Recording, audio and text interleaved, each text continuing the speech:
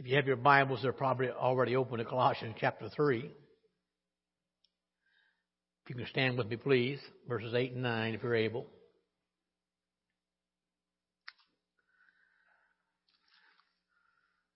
The Apostle Paul is writing. It is the Word of God. It's God-breathed. And the Bible says, but now. Let me pause for a moment. How many know if there's a now, there had to be a then? I'm glad the then is gone, aren't you? But now, you also put off all of these: anger, wrath, malice, blasphemy, filthy communication out of your mouth. And verse 9 says, lie not one to another, seeing that you have put off the old man with his deeds. Father, we are thankful today for who you are and the fact that you sent your Son Jesus to die for our sins. And I pray today, Lord, for all of those who name the name of Christ, that we would live our lives in a way that honor you. And we give you the praise and glory in Jesus' name. And all God's people said, amen. You can be seated. January 2024. Can you believe it? Rick says you better write 2024 on your checks. I hope Pam did on ours. But here we are in the first few weeks of a brand new year. And we hear cries like a new year, a new you. And I think all of us can understand the draw to a brand new, fresh start. And I get it why we crave an entirely new prototype that hopefully paves the way for what the past failed to deliver.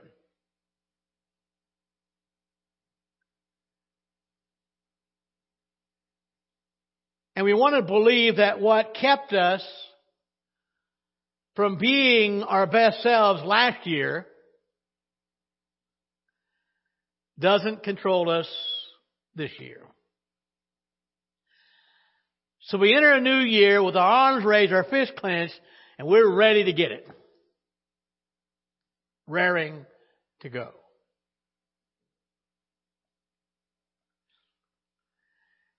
And I don't know about you, but I am thankful that God does not start from scratch every year. Think about that. Instead, our God renews us continually. Colossians 3:10. The Bible says, having put on the new man, which is renewed in knowledge after the image of Him that created him. Our God makes all things new. He is continually renewing us. And I want to say today, our God doesn't need January 1st to help Him out with that. He's continually working in our lives. New year, new you. Well, here in chapter 3 of Colossians, the Bible describes for us a new kind of life or a new you. I am so thankful I am brand new in Jesus Christ. I am so thankful that God is working in my life. And we hear in chapter 3, we're hearing a call, an invitation to live out our identity in Christ. My friend, if you claim Jesus Christ as your Savior, live like you're saved. Live like you were born again. Because the blood of Jesus Christ has already made us new. Thank you, Lord. So the hardest work is already done. The Bible says that we are raised with Christ, and those who are raised with Christ have put off the old self, and we put on the new. Chapter 3, verse 1 of Colossians. If you then be risen with Christ, seek those things which are above, where Christ sits on the right hand of God. To be hidden with Christ means our old ways are dying, and now our new life is hid in the Lord Jesus Christ. Colossians 3, verse 3. For you are dead, and your life is hid with Christ in God. So in that sense, our life with Christ is a moment by moment renewal whereby we make a choice, we choose to leave our old ways behind, the ones that were controlled by sin, the ones that were controlled by death. We leave that behind, and now we determine, we make a choice moment by moment to walk in Jesus Christ. Now I want to tell you something, folks. The old life is hard to shake. Raises its ugly head up if we're not careful. And we have to make a moment by moment choice to live for the Lord Jesus Christ. And every morning when we wake up, along with the sunrise, we have an invitation to live like the Lord Jesus Christ.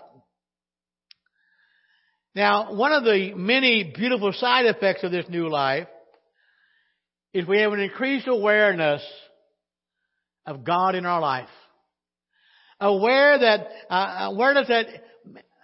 that involves other people as well. An awareness that softens our hearts toward brothers and sisters in Christ and allows us to be the hands and the feet of Jesus Christ. And my friend, whenever we are born again, whenever we invite Christ into our heart, understand something, folks. The life changing of Jesus Christ should be evident in our lives. God has made a difference in our lives.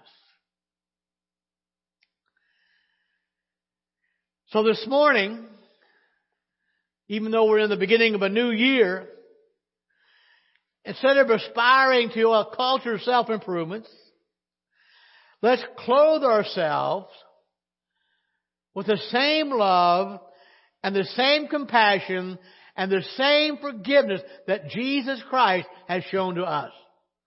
Let's live lives of compassion, of love, and forgiveness. Now we have to remember, the moment we got saved, we're as saved as we'll ever be. God declared us righteous. I'm very glad for that. We have been justified by faith, and my friend, by faith alone. Faith in the finished work of the Lord Jesus Christ. So, now that we're saved, our spiritual lives have started a journey. Our life as a whole has started a lifelong journey where every day we are invited deeper and deeper into the heart of God. God wants us to continually know more and more about Him, but also about the abundant life He offers. Amen. Well, I don't know about you, but I'm glad I'm saved. I'm glad that Jesus Christ has not just given me life, He has given me abundant life. He given me hope beyond this world. And I want to tell you something, folks. The best is yet to come.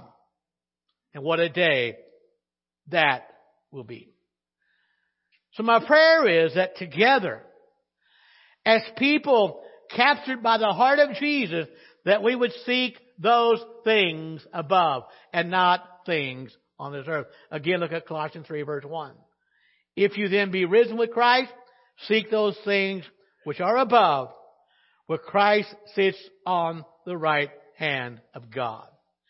So if we're born again, and by the way, I mentioned that several months ago when we began this series, the if there is since, really, literally, since you're risen with Christ, because you are born again, we're to seek those things above.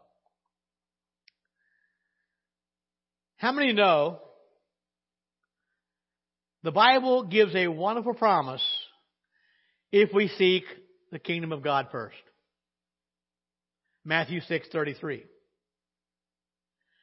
But seek you first the kingdom of God and His righteousness, and all these things shall be added to you. I have a question. Can God lie? No. And Jesus says, the unsaved, the pagan man worries about life. He worries about what he'll eat or what he'll wear.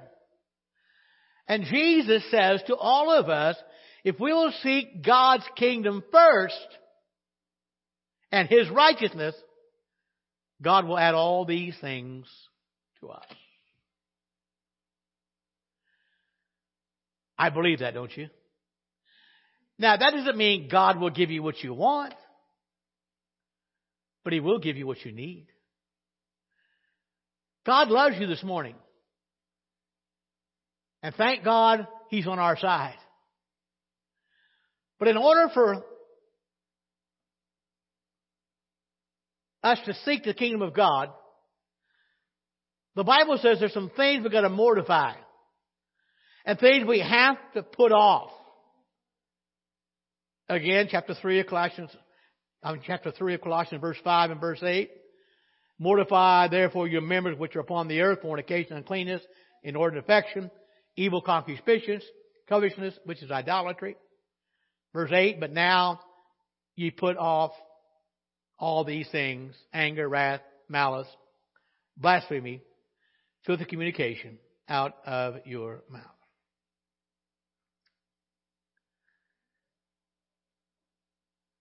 I sometimes forget this world is not my home. I sometimes forget when I see even members of my family and the way they live. And I don't mean my immediate family. Thank God that our children are saved. We've got wonderful granddaughters. Great. I don't mean it, but wonderful grandchildren. I mean, I'm so glad I didn't shoot our kids when they were little. But God's been good to me. But I forget that I didn't always serve God. There was a time in my life when things were not right between me and my God. And before we were saved, all of us were caught up in the world. And we lived our lives without any concern about none of these sins that Paul mentions here. We lived like sinners because we were sinners. And so the Bible tells us that at that time we were dead in our sins. Colossians chapter 2, look at verse 13. And you, being dead in your trespasses and the uncircumcision of your flesh, He has made alive, thank you, Lord, together, that wasn't in there, thank you, Lord, together with Him, having forgiven you all trespasses. We have been made alive in Christ. We were once dead.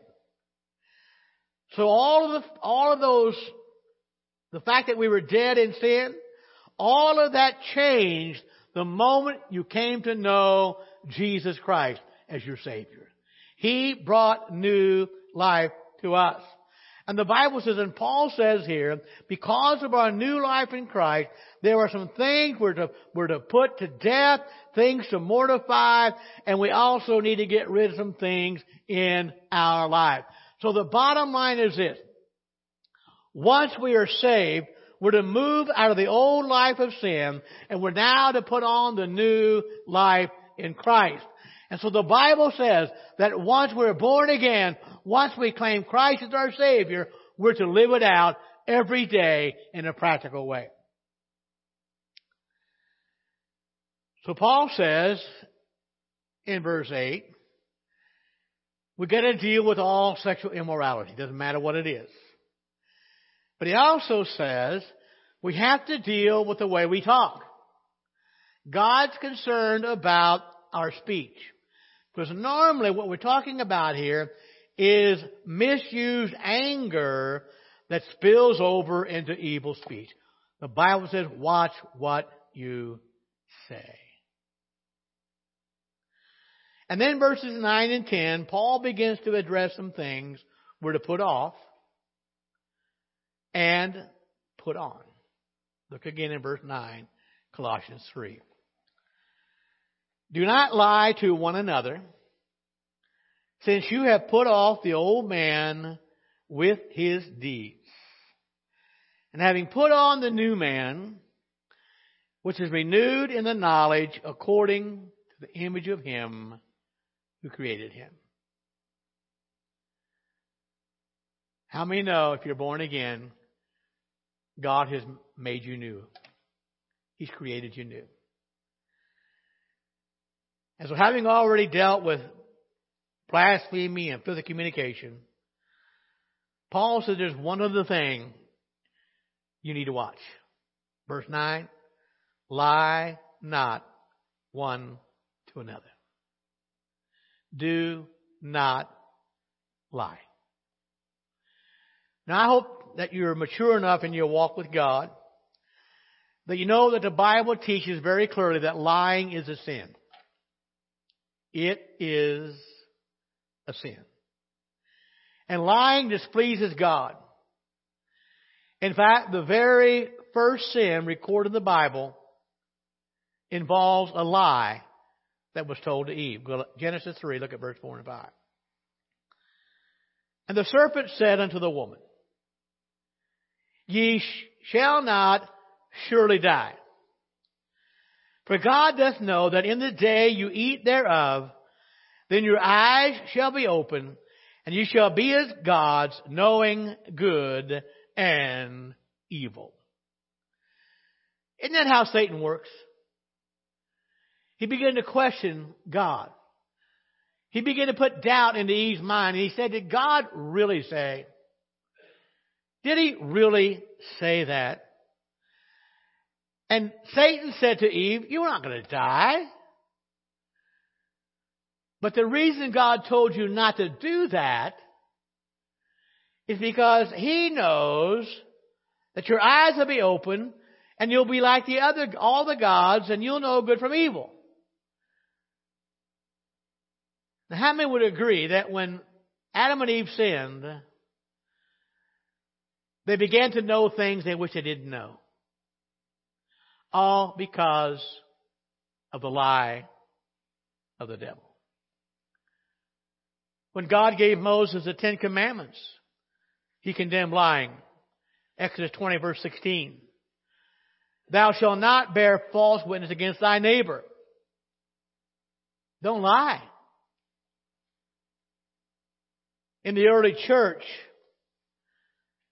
Barnabas had sold some of his possessions, and he divided among the church there in Jerusalem. And there was a couple in the church that saw what he had done and how people patted him on the back and all the good accolades that Barnabas got. And they thought, we're going to sell some of our property. And we're going to give it to the church. We're going to divide it among the church, among the brothers and sisters. But the problem was, they lied about their donation. And they did it hoping to make themselves look more generous than they really were. Look what Peter says in verse 3 of Acts 5. Peter said, Ananias, why has Satan filled thine heart to lie to the Holy Ghost? How many know Satan's the father of lies? Now, by the way, Peter called the hand of Ananias. But my friend, God's judgment was even sterner. If you read the rest of the chapter of Acts 5, Ananias and Sapphira both died because they lied to God. The Bible also says that lying is an abomination to the Lord. Proverbs 12:22. Lying lips are an abomination to the Lord, but they that deal truly are His delight. How many want to be God's delight this morning? Amen. How many want God to delight in our lives? Yes, amen. And if we're going to do that, we cannot be caught up in lying. God does not like lying. The Bible also says that the lawless people are the ones who practice lying. 1 Timothy 9 verses, 1 Timothy 1, verse 9 through 11. Knowing this, that the law is not made for a righteous person, but for the lawless, insubordinate, the ungodly, for sinners, unholy, profane, murderers, mothers of fathers, murderers of mothers, for manslayers, fornicators, sodomites, kidnappers, also for liars, for perjurers, if there be any other thing that is contrary to sound doctrine, according to the glorious gospel of the blessed God which was committed to my trust. Now I look at that list. Fornicators, sodomites, murderers. And the Bible lists liars in that list. So it's the lawless who practice lying. The Bible says that liars will be judged. Revelation 21 verse 8. But the cowardly, unbelieving, the abominable, murderers, sexually immoral, sorcerers, idolaters, and notice this, and all liars shall have their part in the lake which burns with fire and brimstone, which is the second death. Wow. I don't know about you, but I am so glad that I died with Christ. And I may, if God tarries, I may experience a physical death here. But thank God, because of the blood of Jesus Christ, I will never experience a second death. But the Bible says liars will have their part in the lake of fire. The Bible also says that God never lies. In hope of eternal life, which God that cannot lie, aren't you glad He can't? Promised before the world began. Numbers 23 verse 19. God is not a man that He should lie, neither the Son of Man that He should repent. He has said, and shall He not do it? Or hath He spoken, and shall He not make it good? The answer is yes, He will. God simply cannot lie. So what is a liar? A liar is a person who makes a statement that deviates from or perverts the truth. And the person intentionally violates the truth with the intent to deceive someone. And by the way, lying is not always with the spoken word. It's not always what we say that makes us a liar. Because the bottom line is, if we are living a deceitful lifestyle, that's a lie. Same as a false word. Jeremiah 23, look at verse 14. I have seen also in the prophets in Jerusalem a horrible thing. They commit adultery. Notice this. They walk in lies. They strengthen also the hands of evildoers, that none doth return from his wickedness. They are all of them unto me as Sodom, and the inhabitants thereof as Gomorrah.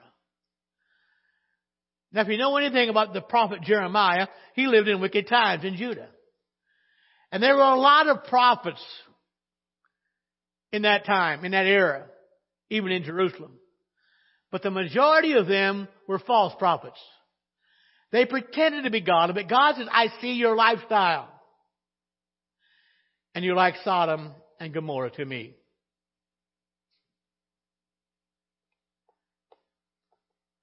But a lie could be other things. It could be a vain thing like an idol. Isaiah 59:4. None calleth for justice, nor any pleadeth for truth. They trust in vanity and they speak lies. They conceive mischief and bring forth iniquity. A lie could be a false system. Romans 3:7. Paul the apostle is writing, he said, for if the truth of God has more abounded through my lie unto His glory, why yet am I also judged as a sinner? Now, just to give you some insight here, what Paul is sort of confessing is that the life of Judaism he lived for so many years, it was a lie. It was a false system. There was no way, and Paul realized there was no way he could please God under that false system. But a lie could also be an error. 1 John 2:21. I have not written to you because you know not the truth, but because you know it, and that no lie is of the truth. The Bible also says if you deny the deity of Christ, you're a liar. 1 John 2:22. Who is a liar, but he that denieth that Jesus is the Christ. He is the Antichrist that denieth the Father and the Son. So what does that leave us as children of God? The commands are clear. The judgment for lying is clear. And so the Bible calls on us to hate lying. Proverbs 13:5. A righteous man hates lying, but a wicked man is loathsome and comes to shame. We're also not only to hate lying, we're to avoid it. Zephaniah 3:13. The remnant of Israel shall not do iniquity, nor speak lies, neither shall a deceitful tongue be found in their mouth, for they shall feed and lie down, and none shall make them afraid. God's people should not speak lie. We need to avoid it. We need to hate lying. So what about liars? What are some of the many results? How do you deal with that? First of all, liars will not be permitted to tarry in God's presence. Psalm 24, verse 3 and 4. Who shall ascend into the hill of the Lord? Or who shall stand in his holy place? Good questions. He that has clean hands and a pure heart, who has not lifted up his soul to vanity, nor sworn deceitfully. Psalm 5, verses 5 and 6. The foolish shall not stand in his sight. Thou hatest all workers of iniquity. Thou shalt destroy them that speak leasing, that means lying, and will abhor, and the Lord will abhor the bloody, and notice this, the deceitful man. Let me take a breath for a moment here, okay? Got a lot of verses. Don't raise your hand. Do you know a liar? A fellow I used to work with, he would actually run a mile to tell a lie. And we were talking one day, and several of us, and somebody said something about how he lied, and they said, well, it's hard to tell when he's lying. I said, no, it's not. I can tell every time when he's lying. And they said, well, how do you know? I said, watch his lips. If they move, he's lying. And there are people like that. Now, a lot of times he just did it sort of in a joking way, just telling us whatever it might be, in good and fun. But, if you know somebody who really is a liar, we don't put confidence in that person. We don't. The Bible says in Psalm 40, verse 4, blessed is the man that makes the Lord his trust, and respects not the proud, nor such as turn aside to lies. We are not to have any confidence in him. And you can't have confidence in a liar. Also, we shouldn't associate with him. Psalm 101, verse 7. He that works deceit shall not dwell within my house. He that telleth lies shall not tarry in my sight. And we ought to pray to be delivered from lying. Remove from me the way of lying, and grant me thy law graciously.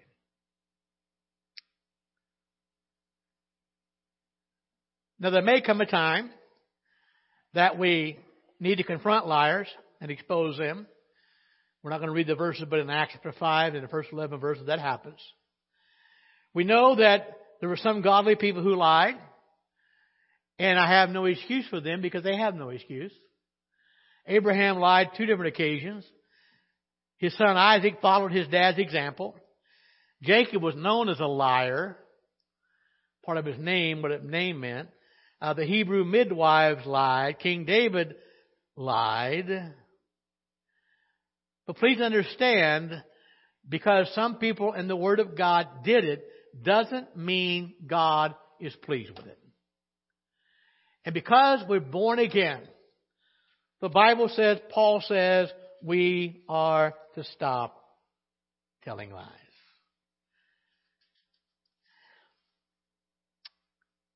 In fact, I'm going to skip quite a few verses this morning.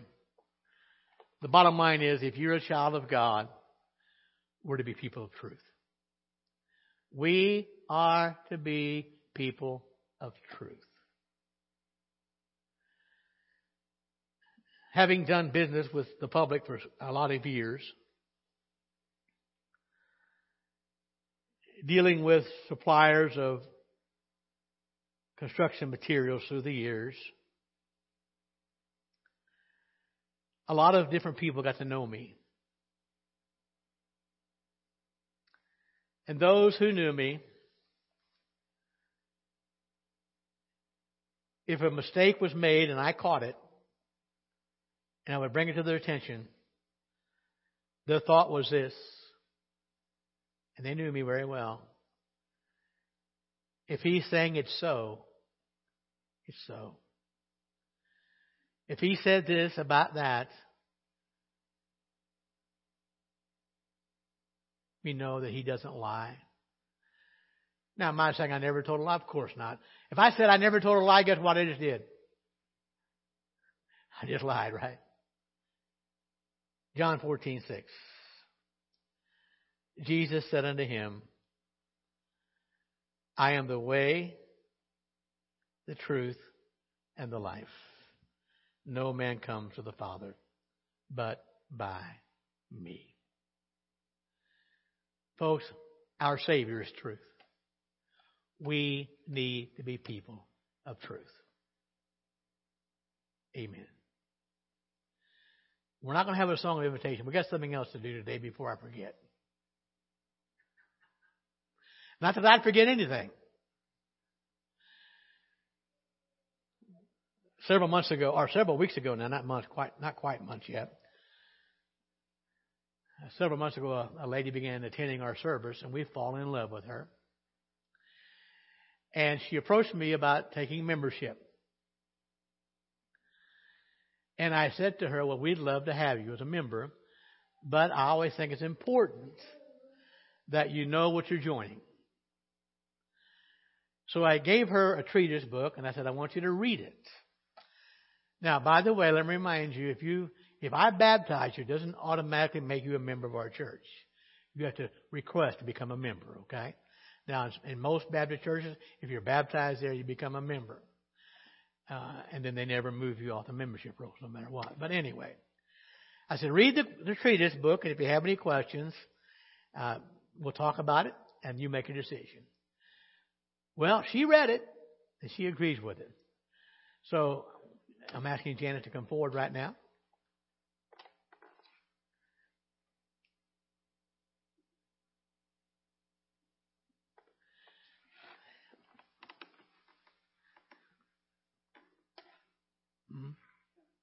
Not just yet. Turn around so folks can see you, okay? I know who you are. This is Janet Sigfried, and she was just overwhelmed with the love you folks have shown her. And for those who don't know, she is hearing impaired. She doesn't read lips and she doesn't hear, so she uses her phone sometimes to listen to me, and when she gets tired of listening, she turns her phone off. But she is so gracious, and we email back and forth a couple of times during the week, and we are pleased that she has chosen to take part of our fellowship. And so I told her already, we voted at our last business meeting, contingent on her decision to accept her as a member. So today, we're going to offer her the right hand of fellowship. So Brother Rick, if you don't mind, and you and Ruby, can we do Amazing Grace or something? We'll give you a chance to get up there. As always, I'll let you know ahead of time. About 2 seconds, right? Are we okay with that, Rube? Is that okay? Okay. So we're going to all stand, and I think most of you know Amazing Grace, don't you? And uh, I think most of them can walk and sing at the same time. So, Brother Rick, whenever you're ready, and Ruben, whenever you're ready, let's go ahead and we'll sing Amazing Grace. And as we're singing, let's all file down, okay? Come down front and offer Sister Janet a right hand of fellowship, all right? How sweet the sound that saved a wretch like me. I once was lost, but now I'm found. Was blind, but now I see. That taught my heart to fear, and grace my fears relieve. How precious did that grace appear the hour I first believed. Promise good to me, hope secures my and portion be. Life endures.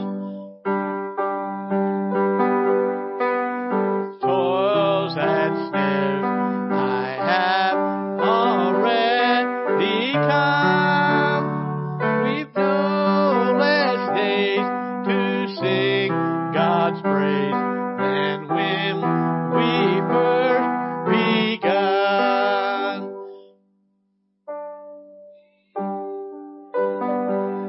10,000 years bright shining as the sun. We've no less days to sing God's praise than when we first begun. Praise God, praise God, praise God, praise God, praise God, praise God, praise God, praise God, praise God, praise God, praise God, praise God, praise God, praise God. Amen. What a day it's been. Amen. Glory to God. I didn't forget communion, and I didn't forget Sister.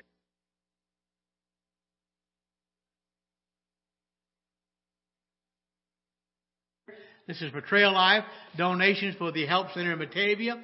They'll be there through January. And there's in the bulletin, there's a list of things they need. Any non-perishable item is welcome. So please make a note of that. So whatever you can do will be greatly appreciated. No Masters Men or Lady Ladies tomorrow night. It's going to be a little bit cold, I think. What about Focus Wednesday? Okay. We will play that one by ear, depending on how cold it gets. No service tonight, okay? Because of the cold weather. So, Lord willing, it'll be 70 and sunshine next Sunday somewhere. Okay? Anything else we need to announce? Folks, thank you so much for being here. And I know it was cold this morning as well. I should be careful going home. And if we cancel Wednesday night, we'll let everybody know through the prayer chain, phone calls, whatever. But right now we are planning on having it, depending on the weather. If not, let's all bow our heads. Brother Dick Harvey, would you pray for us this morning, brother?